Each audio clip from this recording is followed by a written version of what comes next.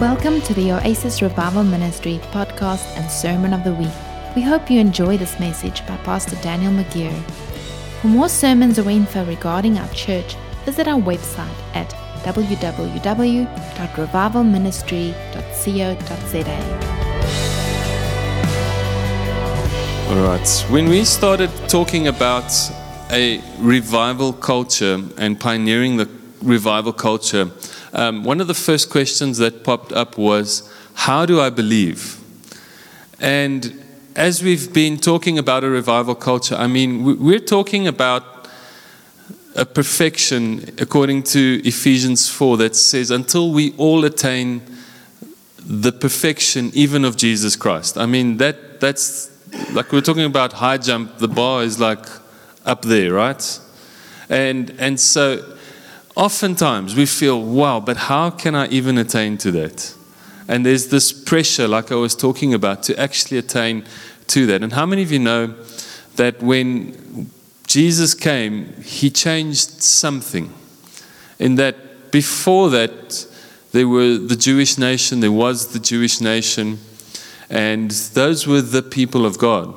But the people of God became or were named something different after Jesus came, and that was the word believer. So to believe literally it describes the act or the response we have to Jesus, which is to believe. We know that the word Christian was actually an insult, so they would mock the people who were trying to be like Jesus, and they would say, "Ach man, these guys are little Christs," trying to be like Jesus. That's how the secular world would mock them. But Paul writes and talks about believers. We are believers. And I wanted to talk a little bit about what it means to be a believer and how it really is a heart thing. How many of you in the last week had a mind-to-mind discussion with your wife or your husband or someone in the office, right? Bernadine and I, but what about a heart-to-heart discussion? Right? We talk about a heart-to-heart discussion, but very often we don't talk about a mind-to-mind. If we talk about a mind discussion, we say, I'm going to give that person a piece of my mind, right? And we're not at all in any way expecting to receive back. Okay? so I see some guilty smiles going, I had a mind discussion this week. And what we're trying to talk about is the heart's response to what God is doing. I'm really encouraged with regards to the word on believe, because I think there is something fundamental and powerful in being a believer and not just a Christian.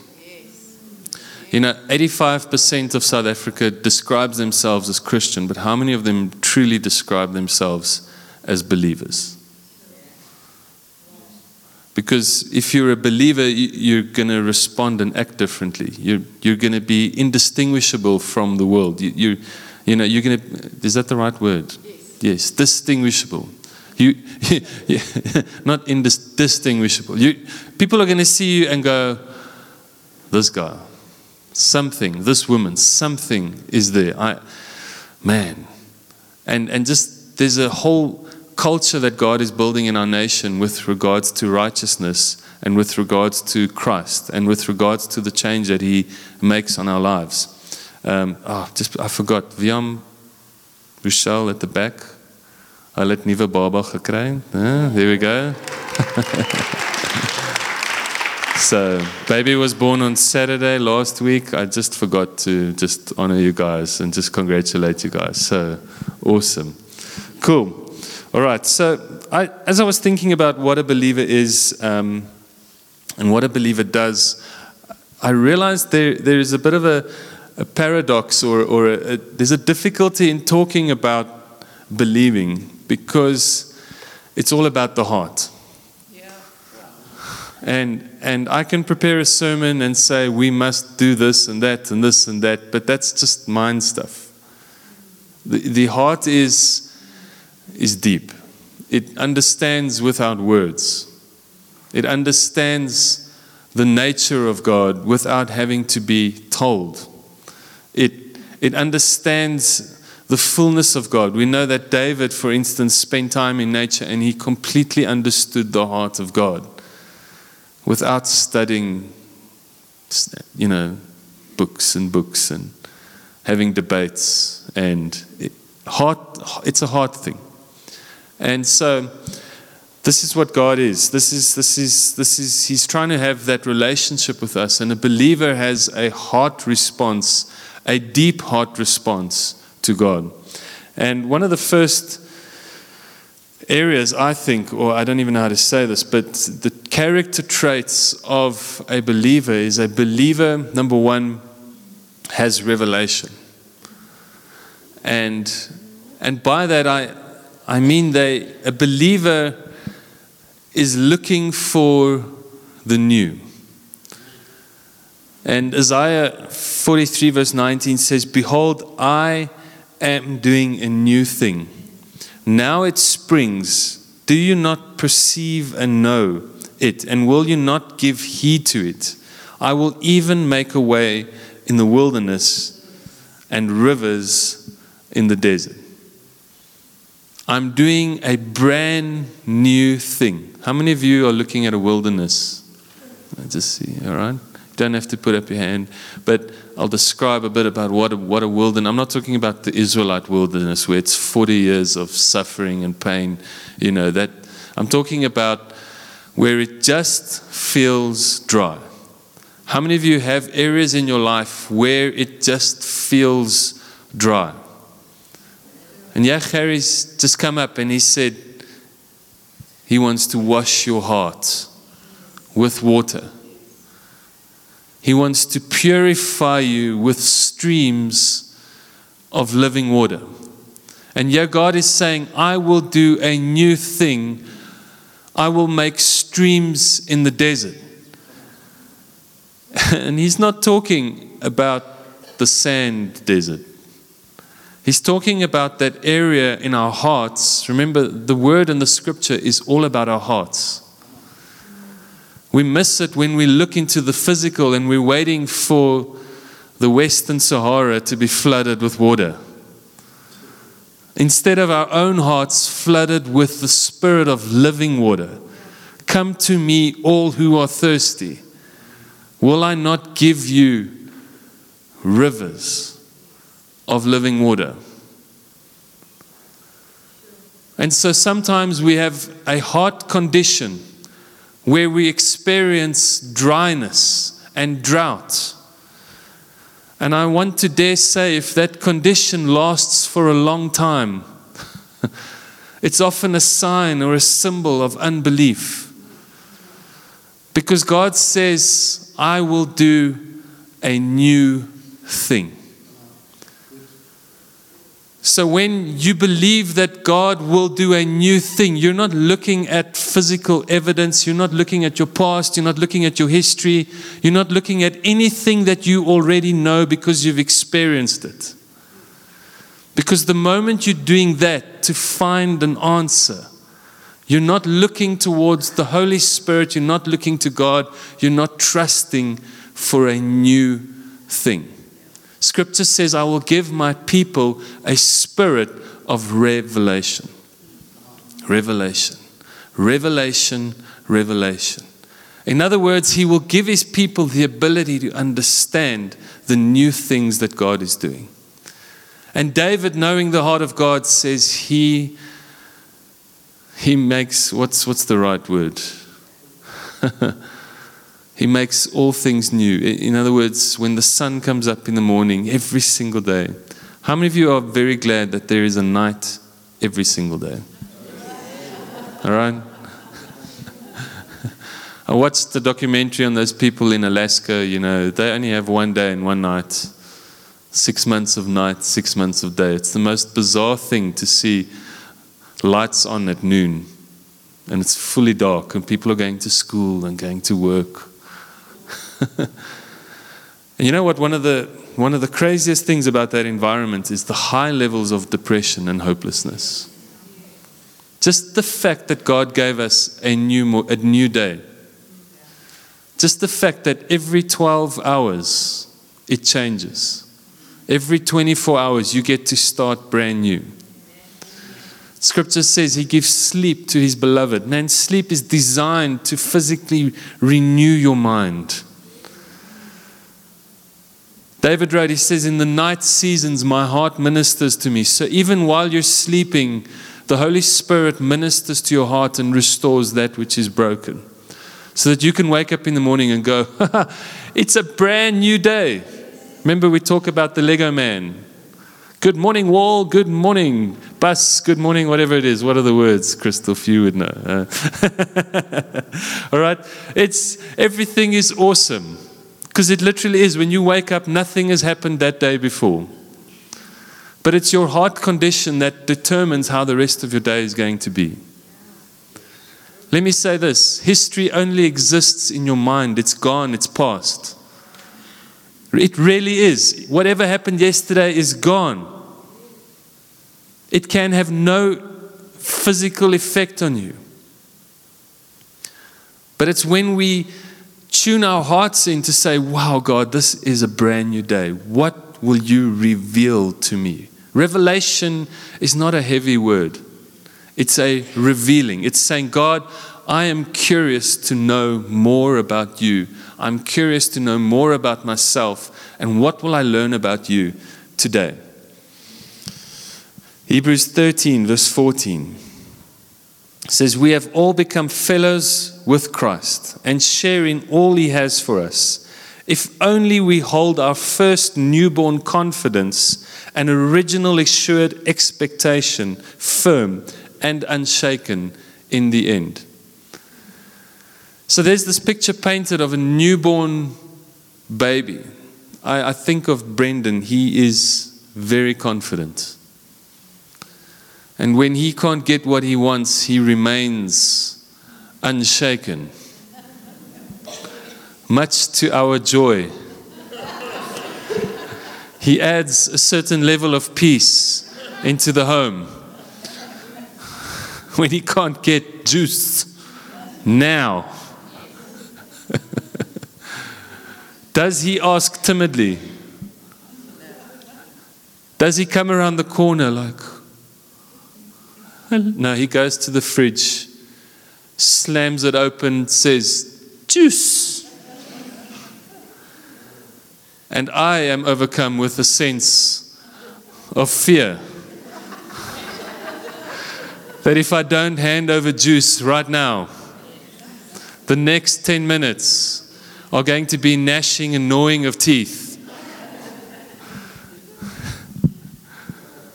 You see, strangely enough, what revelation does is it gives confidence. When you experience something for the first time, you have a certain amount of confidence because you are brand new in it. You are newborn in it. It's the other way around to what we think as adults, that something new should be scary. But that's really where God is calling us to, is to a complete change of heart so that we can, like newborn babies, be absolutely confident and afraid of nothing. Brendan will jump off a cupboard if I tell him to, because he's never experienced the pain. You with me? He got a little plastic bike and we've got a hill in our driveway. And the first time he decided to go down there, he went. But behold, the speed wobble took over. So now when the bike is in the same position, he gets off and he walks it down from experience. I'm amazed. I'm like, Lovey, do you see this kid's smart, man? But you see, so many of the fears that we carry are from past experiences. And those experiences didn't necessarily come to us by God. They came to us because we live in a world that isn't perfect. A world that is not operating the way God designed it. And we have a speed wobble and then we say, well, that's the way it's supposed to be. And God right now wants to give you a spirit of revelation so that you're not looking at things based on the pain you've been through, but you're looking at things through what God is calling you unto. You're looking at every single day brand new. You're ready to get on your plastic bike when God says, get on your plastic bike. Is that good? Isaiah 65 says, for behold, I create a new heaven and a new earth, and the former things will not be remembered, nor will they come into mind. And that new heaven and new earth is what we get to experience right now. Jesus said, if you become born again, you will see the new heaven, the new kingdom. Revelations 21 says, we will see a new heaven and a new earth. It happens when we become believers. That's really what it means to be a believer, is that I see things through the eyes of Christ. I see the new heaven and the new earth. You can go read John 3, the whole of John 3. Spend time reading about it. It's the man that comes to Jesus and says, what must I do to be good? And Jesus just says, you need to be born again. And he says, how do I be born again? Go back into my mother's womb. He's talking about physically being born again. And Jesus says, if you don't understand what it means to be spiritually born again, you won't understand when I speak about a new heaven and a new earth. And so our hearts and minds are completely changed when we become believers, real believers, in the power of Jesus Christ, Him crucified and in His resurrection. You see, He died, He left that old so that those former things don't come to mind.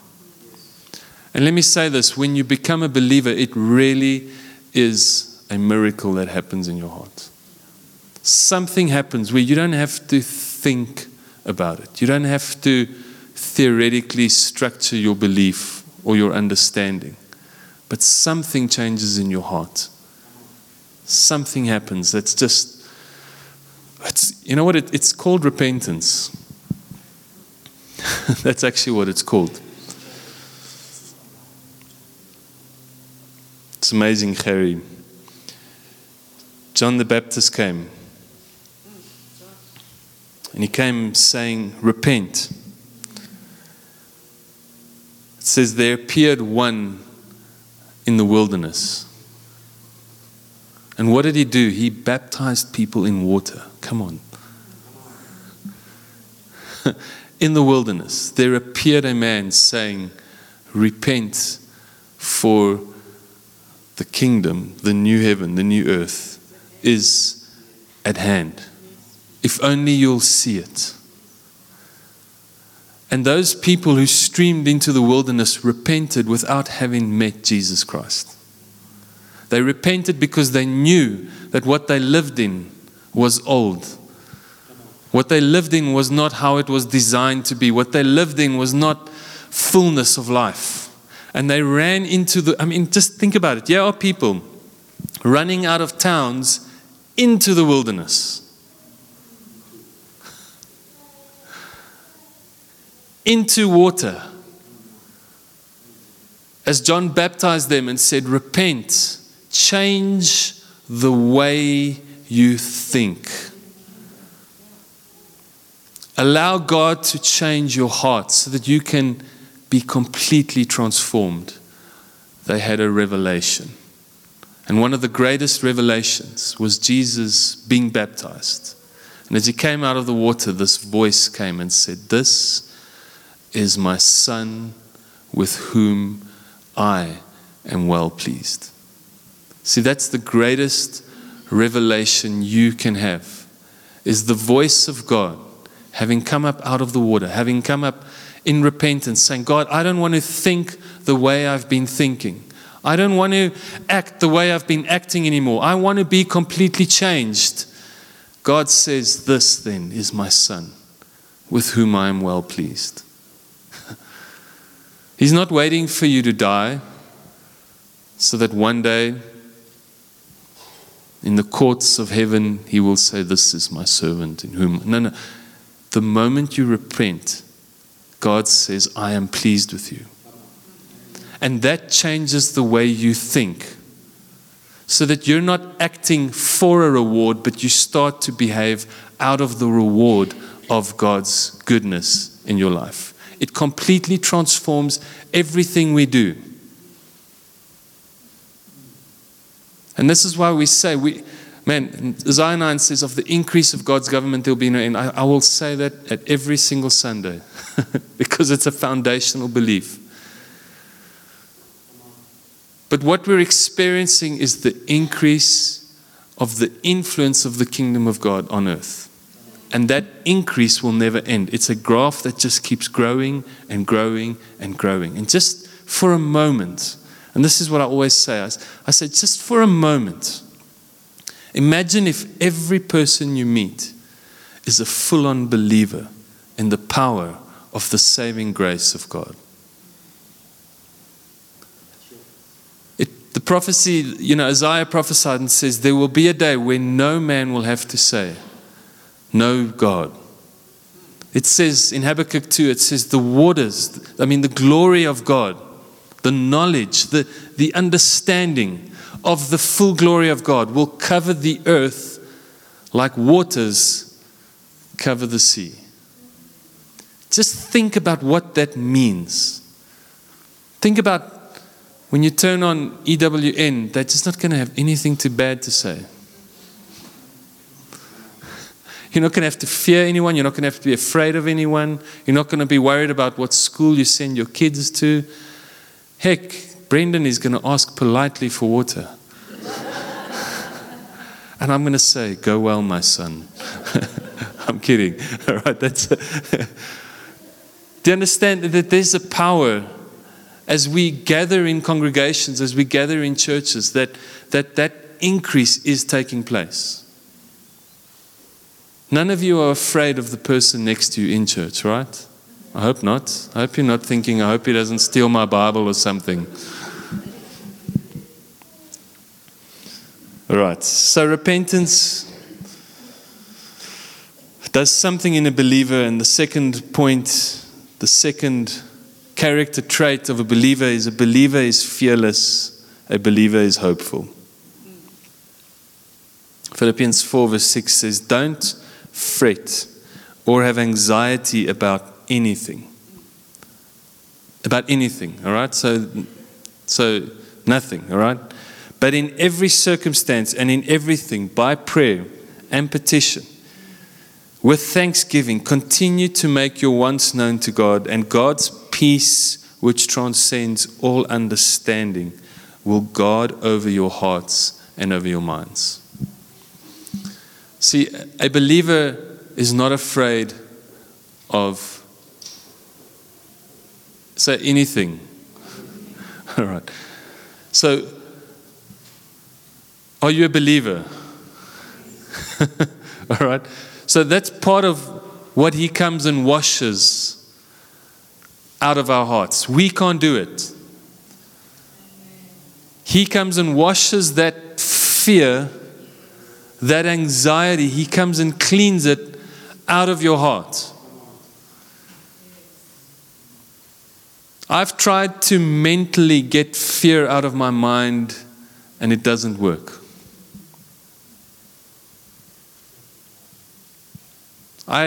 I know what it feels like to be afraid. I know what it feels like to be, what's the word? Illogically, irrationally afraid. 2 years of my life I spent not able to sleep at night from fear. Making sure my door is locked 3 times in my room. And then security gate. And then, do you understand? That one night I grabbed my wife and pushed her into a bathroom and said, they're outside, they're coming to get us. And then 20 minutes later, another car drove past and I saw, those shadows was just a car and branches, right? And back then, that was big fear, man. And then our first child gets born. And now I can't leave my bedroom door locked anymore. So, God, will you do something in my heart, please? And he did it. I don't sleep afraid anymore. Go to bed full of peace. God gives sleep to his beloved. Come on. Pray that angels protect your house, that angels watch over you and over your children, because you're a believer. You don't have fear, and you're not reckless, but you know that God loves you and he watches over you. And he protects you. And you can even go into the midst of battle. You can even go into the most dangerous. I'm not saying you should right now, but all right? That's not what I'm saying. We have a captain of the police visiting us, all right? So she would advise not going into a dangerous position, right? But whatever situation you're in, God is protecting your heart. You see, the scripture says, don't be afraid of him who can harm the body, but be very afraid of him who can ruin and wreck your soul. We're talking about hearts here. God wants your heart not to be afraid, meaning you can be in the worst situation and God's courage comes over you. Stephen is just such a great example of that in Acts. They're about to stone him. They're about to kill him. And what does Stephen see? He says, I see the heavens opening up in front of me. Not to absorb him, not preparing for his death, as you might read, but the heavens opened in front of Stephen so that he could proclaim the new kingdom in their midst, fearlessly and boldly.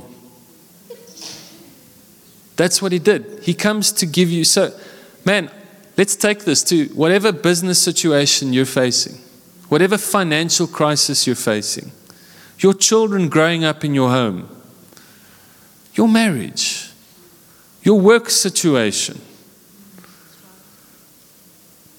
fear of driving, fear of flying, whatever it is, God has come to give you a brand new heart so that you can be absolutely fearless and in purity confident that he has given you a new day, that he can give you, not give you anything. What I'm trying to say is he's made a new day. Scripture says nothing is impossible for those who love and believe. Okay. For the rest, brethren, whatever is pure, whatever is worthy of reverence and is honorable and seemingly, whatever is just, whatever is pure, whatever is lovely, think about those things. Fix your mind on them.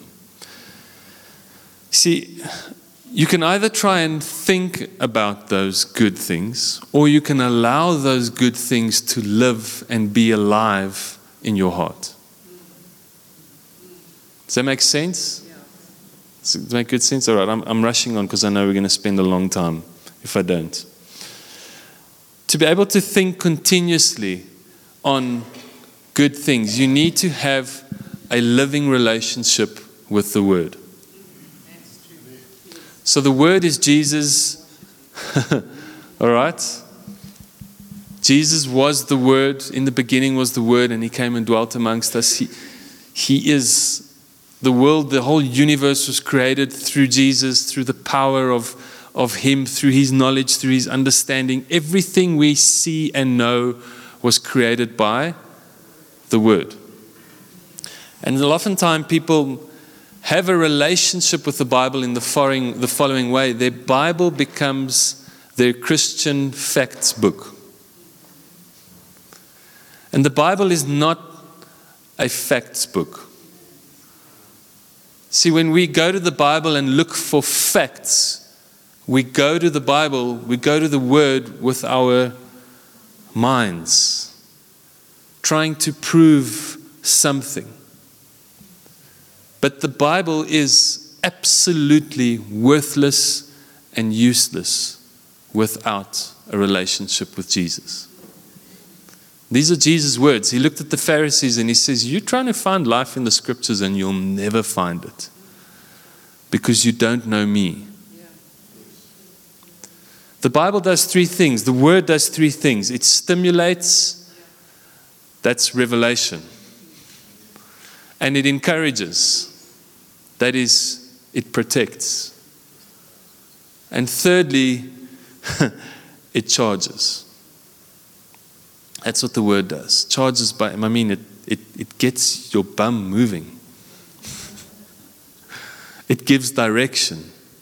It pushes with influence. That's what it means to be charged by the Word. In other words, you've got the Word behind you and you're like, I'm going to do this. Because the Word has spoken to me. I want you to see that the Word is not a fact file. It is your relationship with Jesus Christ, literally held in your hands. I have a personal relationship with the Word. I'll give you an example. Psalm 23. Though Daniel walks through the valley of the shadow of death, Daniel will fear no evil. And then, I'm in a valley of fear and I happen to walk through it. And suddenly that scripture has more historical significance because though Daniel went through the valley of the shadow of death, on, let's say, the 15th of January, 2019. Daniel didn't fear because he saw no evil. So suddenly, I have a personal relationship with the Word, and then my name gets written into the book of life. Because every time I read the Word, I am reminded of my personal testimony and my relation to the Word. You see, the Word is worthless unless there is a living, walking relationship with it. Unless you can start filling in your name in scriptures and seeing how that relationship with Jesus bore fruit. This is not a pride and an arrogance thing. This is, for me, Jeremiah 31 is a scripture that stands out because back in 2005, Daniel, whose second name is Watchman, read a scripture that says, watchmen will cry out, let us go up to Zion, let us go to a place of praise.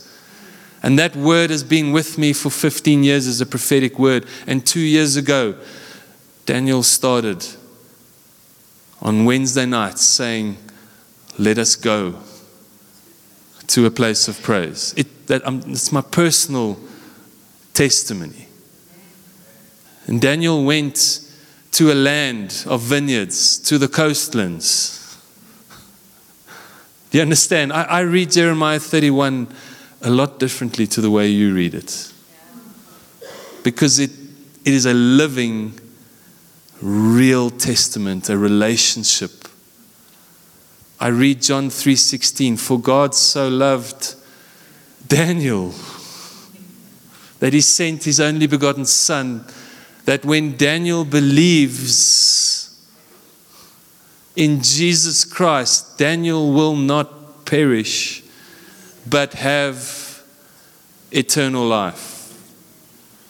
And Jesus didn't come to judge Daniel, he came to make the world safe so that Daniel, you get it. Do I have to go on? What's your testament? What is your, as a believer, what is your personal relationship with Scripture? Can you testify to them? Can you talk about Scriptures and say, those areas influenced my life in the following way? Instead of getting into a debate with Mr. So-and-so who knows nothing about the heart of God, and you're trying to prove to him that Scripture means this and that and this. It won't. He'll never hear it. Because even the most learned, scriptural, you name it, Pharisees and whatnots, knew nothing about life. Because they didn't have a personal relationship with Jesus Christ.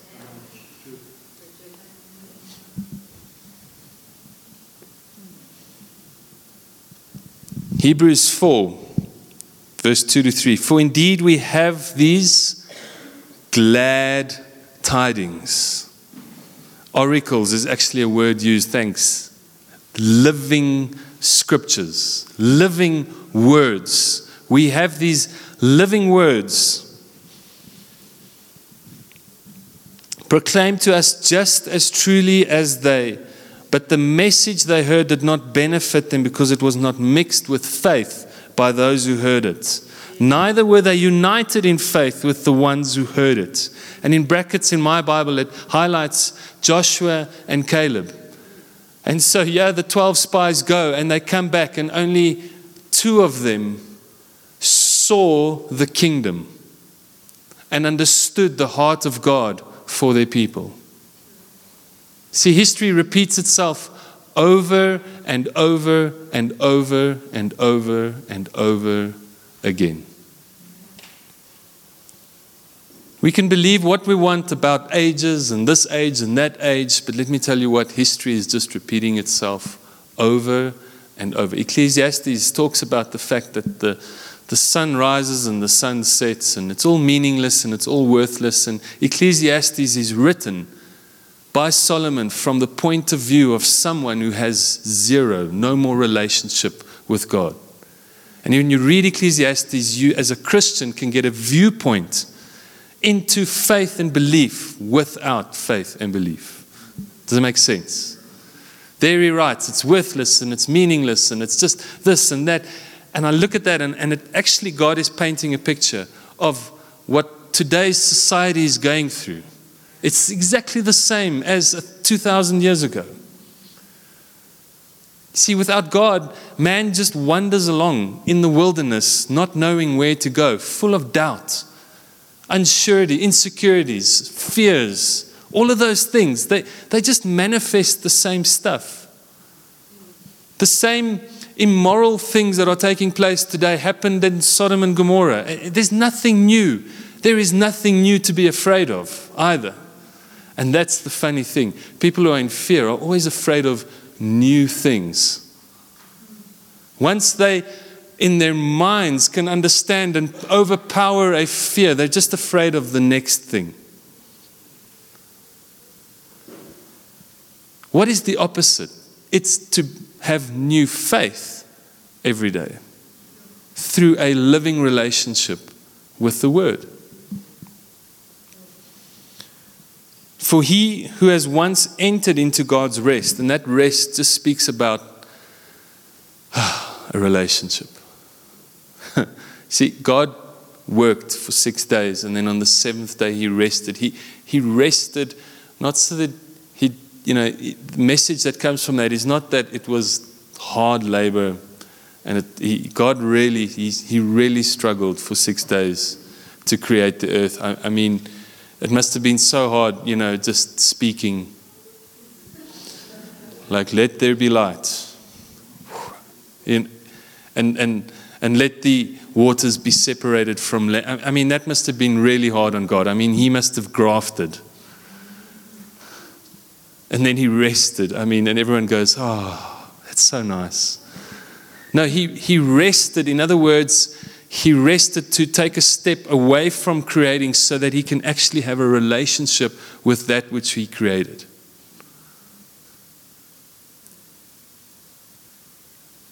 It's Brendan's birthday today. Bernadine spent more time baking the cake than eating it.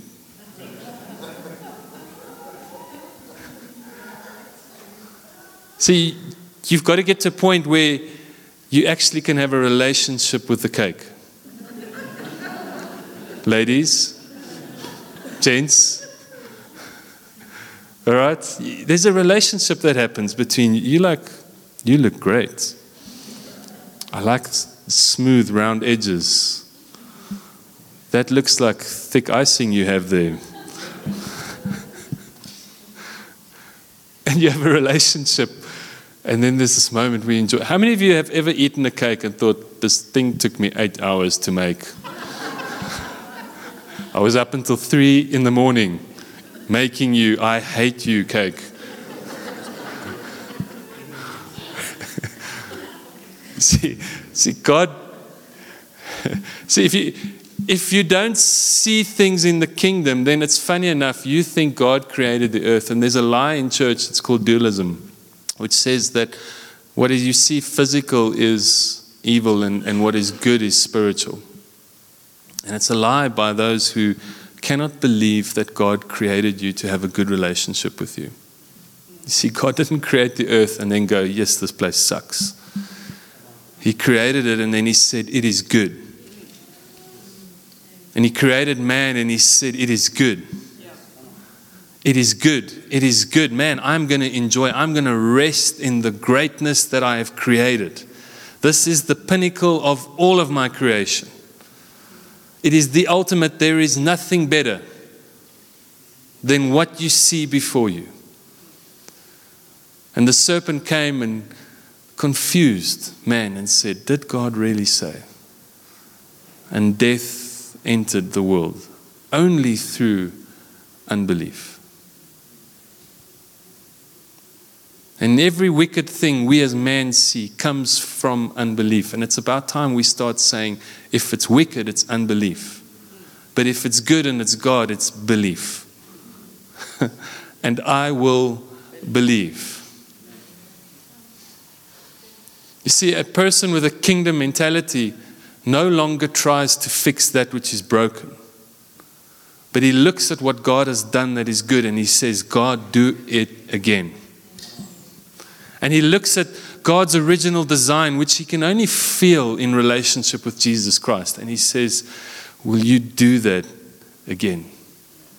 Will I be in a spirit of revelation?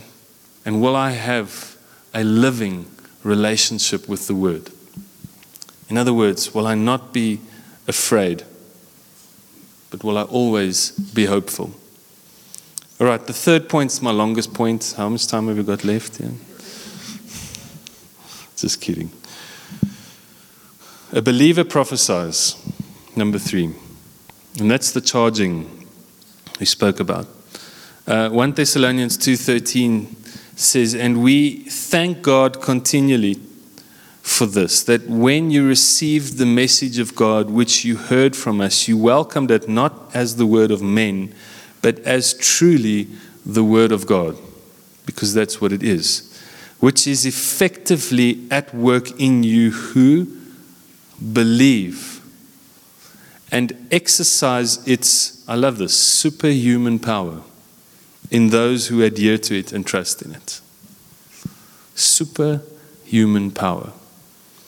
And that superhuman power, all right, this is my Bible, yeah? It's not, all right?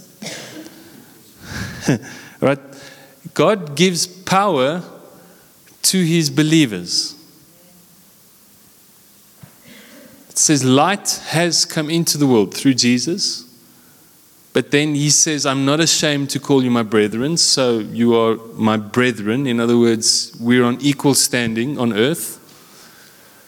And then Jesus says, you are the light. So when we say light has come into the world and darkness cannot overpower light, He's talking about a nature that believers have to always overpower and to always overcome. When you're not a believer, you're a human, but when you become a believer, you become a superhuman. All right? Say, I am superwoman, Superman. All right? If you're a man, I'm Superman. Okay? Sorry, that's my Bible. 1 Thessalonians 2:13 in the amp, right? In the Amplified. You become a superhuman. And a superhuman gets to do things that others don't. And what is it that he gets to do that others can't? He gets to change the atmosphere. That's what makes you a superhuman. Come on, I've been saying this for months now. Don't be that guy at the braai who has the worst story to tell as you pass the braai tang. Don't be that guy. When it gets to you, you're like, yes, man, I just want to tell you guys about what God is doing right now. And you can see the guys are going to put down their beers. They're like, what? Okay, silly example, but you get to change the atmosphere. That means regardless of what you and your family and your business and your corporation, whatever's going through, when it's your turn to speak, you prophesy. Now, prophesy does not mean, listen to this, the definition of prophesy doesn't necessarily mean you are now going to give a word of knowledge and foretell the future. But prophecy by definition is inspired teaching of the Word of God. And how can you give inspired teaching of the Word of God? By having a relationship with the Word of God. So that means that when you speak the Word of God, you inspire and uplift whoever is amongst you in your presence. And by so doing, you change the atmosphere. See, you can see how the Word of God has an effect on earth. You can see with your eyes what the Word does, how it influences, how it changes. And I want to talk a bit about the word grace right here in this moment, because we don't understand what grace is. Grace is not just the forgiveness of sins and the cutting it out and the washing of it. Grace is actually the reinstating of the creative power of God in a situation where there has been death. And Ezekiel walks out onto a field of bones, and he stands in a field where men's skeletons are lying all around. Try to tell our kids the story and they're like, what? Dry bones. And God says, do you believe these bones can live again? And Ezekiel says, God, I only know what you know. Do you hear what he said? I only know what you know. In other words, I only understand what you have given me in relationship, what you have given me through the Word. I only understand through my relationship with you. God, I only know what you know. And God says, well, now take that knowledge and prophesy. Speak to the dry bones and tell them to live. And here Ezekiel stands and he starts to prophesy. And he says, there came a roar as the bones got back into position. And they formed themselves back into shape. And I just see that as a prophetic picture of God recreating, starting at the foundations. At the very foundation places where if you've been through stuff and your life has been broken by whatever unbelief or by whatever situation, God is willing to dig the foundations again and rebuild right from the beginning. Give you a space where He can put those sinews and the bones and the muscles back together again. And He stands and He's seeing these bodies reformed. And then Ezekiel says, but God, they don't have your spirit. I mean, by then I would already have been like, wah!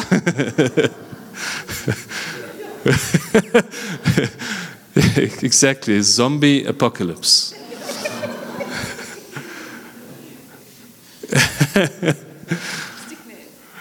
And there he's like, man, they don't have your spirit, God. I think maybe he was afraid. He was like, okay, these dead people don't have your spirit right now. God, help me. God says, prophesy, speak life. And the Spirit of God fills him again. And Jesus is there, and he's got the Sermon on the Mount. And for the first time I realized he was prophesying.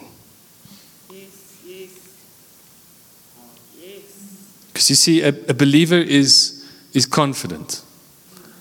A believer is full of confidence.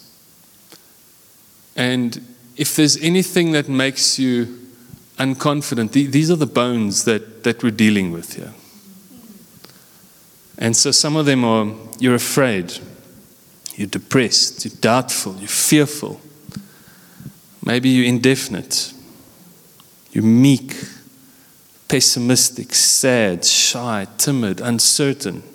These are just all the words that mean the same thing as not being confident, the opposite of being confident. And Jesus is there and he says, blessed are the poor in spirit, for theirs is the kingdom of heaven. And I read that and I thought, well, then I better become poor in spirit. See, I was reading it with my mind and not understanding the heart of God and not understanding the heart of Jesus. And actually, Jesus is sitting and he's saying, if you're poor in spirit, I'm going to prophesy something opposite to that. Yours is the kingdom of heaven. He changes the atmosphere. And then he says, blessed are those who mourn. And then he changes the atmosphere and he says, for you will be comforted.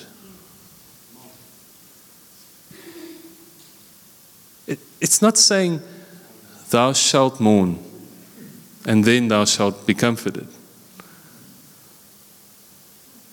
No, he's saying, those who are mourning, let's bless them so that they can be comforted. Wow. It's just completely different. Blessed are the meek. And I thought that meant I need to become meek.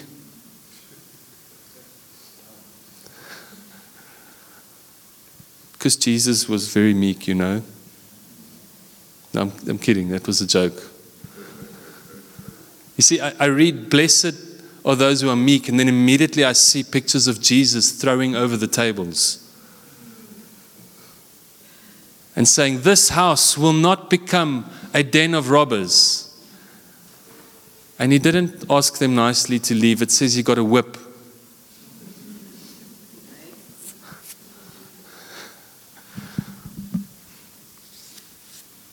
He said, get out of here. I'm saying it 1,000 times nicer than he said it. You see, so many people believe the lie that by being a Christian means you need to be soft and fluffy, and that the world must shape you and form you and decide things on your behalf. And it's better just to accept whatever comes your way, because you know what, I'm just going to be meek right now. No, Jesus is prophesying and he's saying, blessed are the meek, for they shall inherit what? The earth. What? He's prophesying. Do you know why the crowds followed him? Because here the meek are sitting and they're receiving life for the first time. For the first time. They're not being presented religion with a controlling spirit that says you must do this, and this to just be accepted. For the first time, they're hearing the prophetic word that says, if you're meek, you're blessed. Because right now, I'm going to prophesy, you are going to inherit the earth. Let me tell you what, there were meek people in that crowd that from that day weren't meek anymore. They can inherit the earth. They were going to go into situations, into business meetings and make decisions they were too afraid to make. And stand up and say things that they were too afraid to say.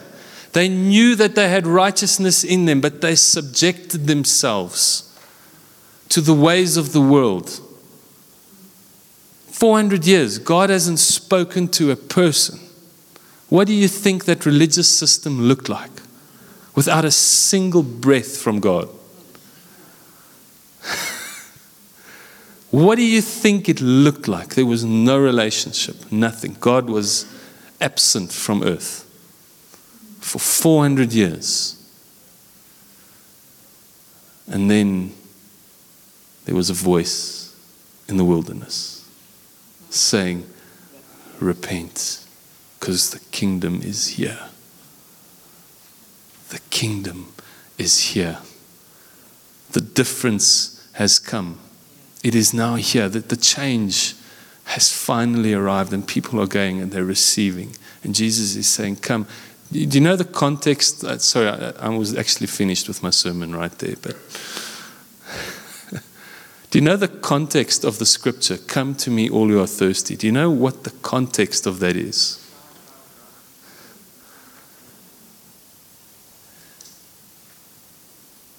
I think I stand correct to be corrected, but when the Jews celebrate the life of Esther, they first go into mourning for a week. I really stand corrected. I'm not sure which festival it was, but I think it's that one. And at the end of that week, currently even today,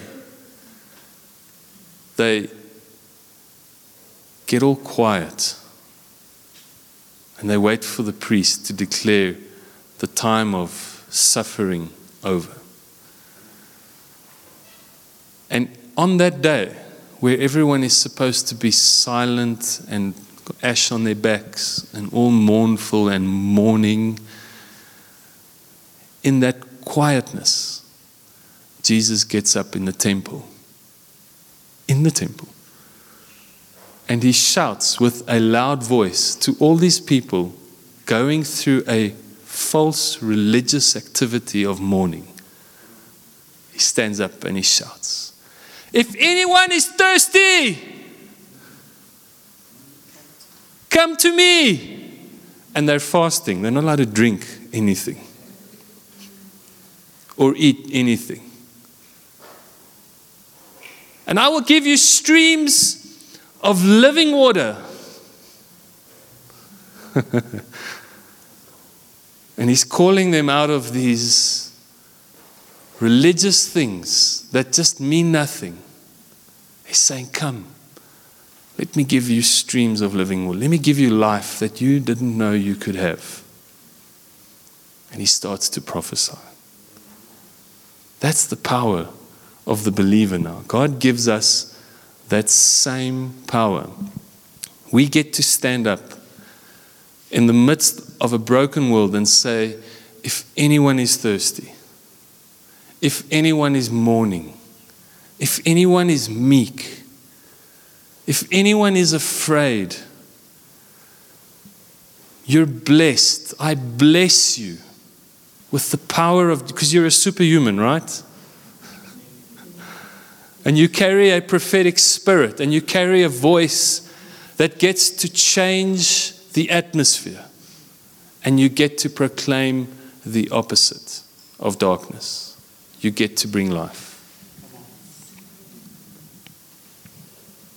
Blessed are those who hunger and thirst for righteousness, for they shall be completely satisfied. Prophetic word.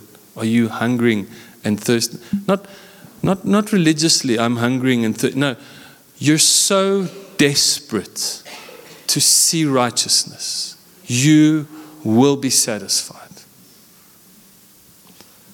Blessed are those who are merciful, for they shall themselves obtain mercy. Blessed are the pure in heart, for they shall see God. Blessed are the makers and the maintainers of peace, for they shall be called the sons of God. Blessed are those who are persecuted for righteousness' sake, for theirs is the kingdom of heaven.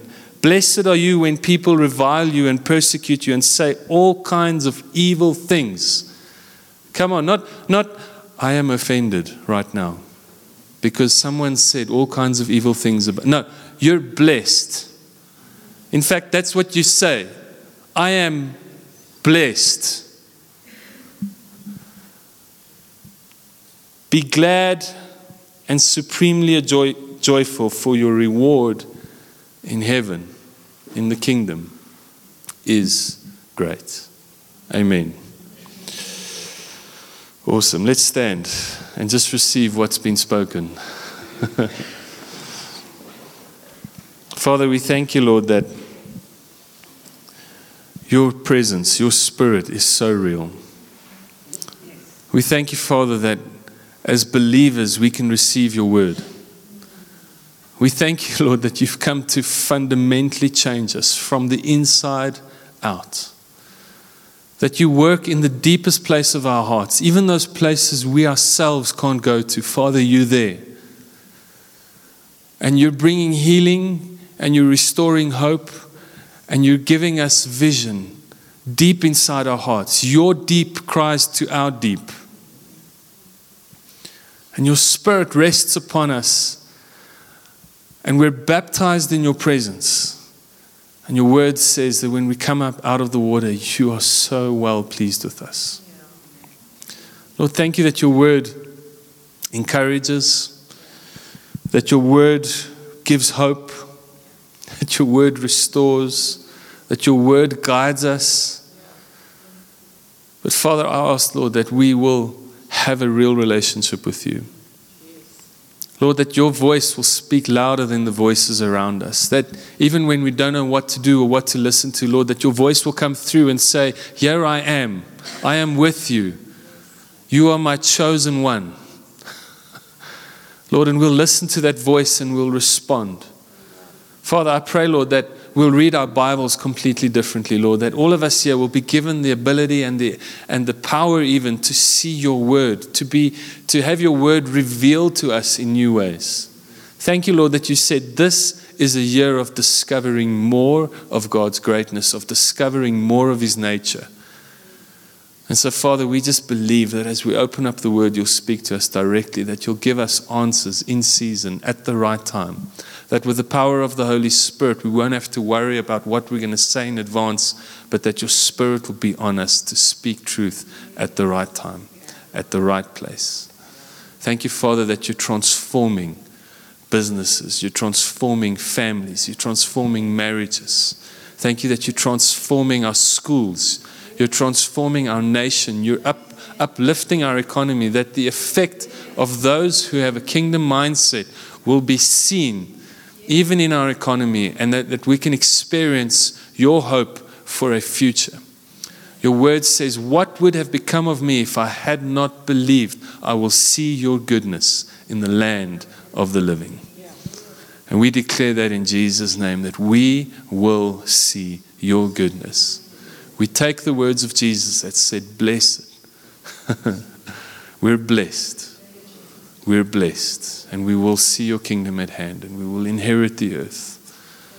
We will not mourn, but be joyful. You'll come and comfort us and guide us. And we thank you that you've stirred us in such a powerful way. In Jesus' name. And all the believers say, Amen. Come on.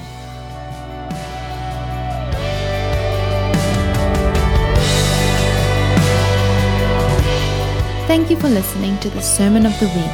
Remember to visit our website at www.revivalministry.co.za, where you can sign up to receive more of these powerful messages.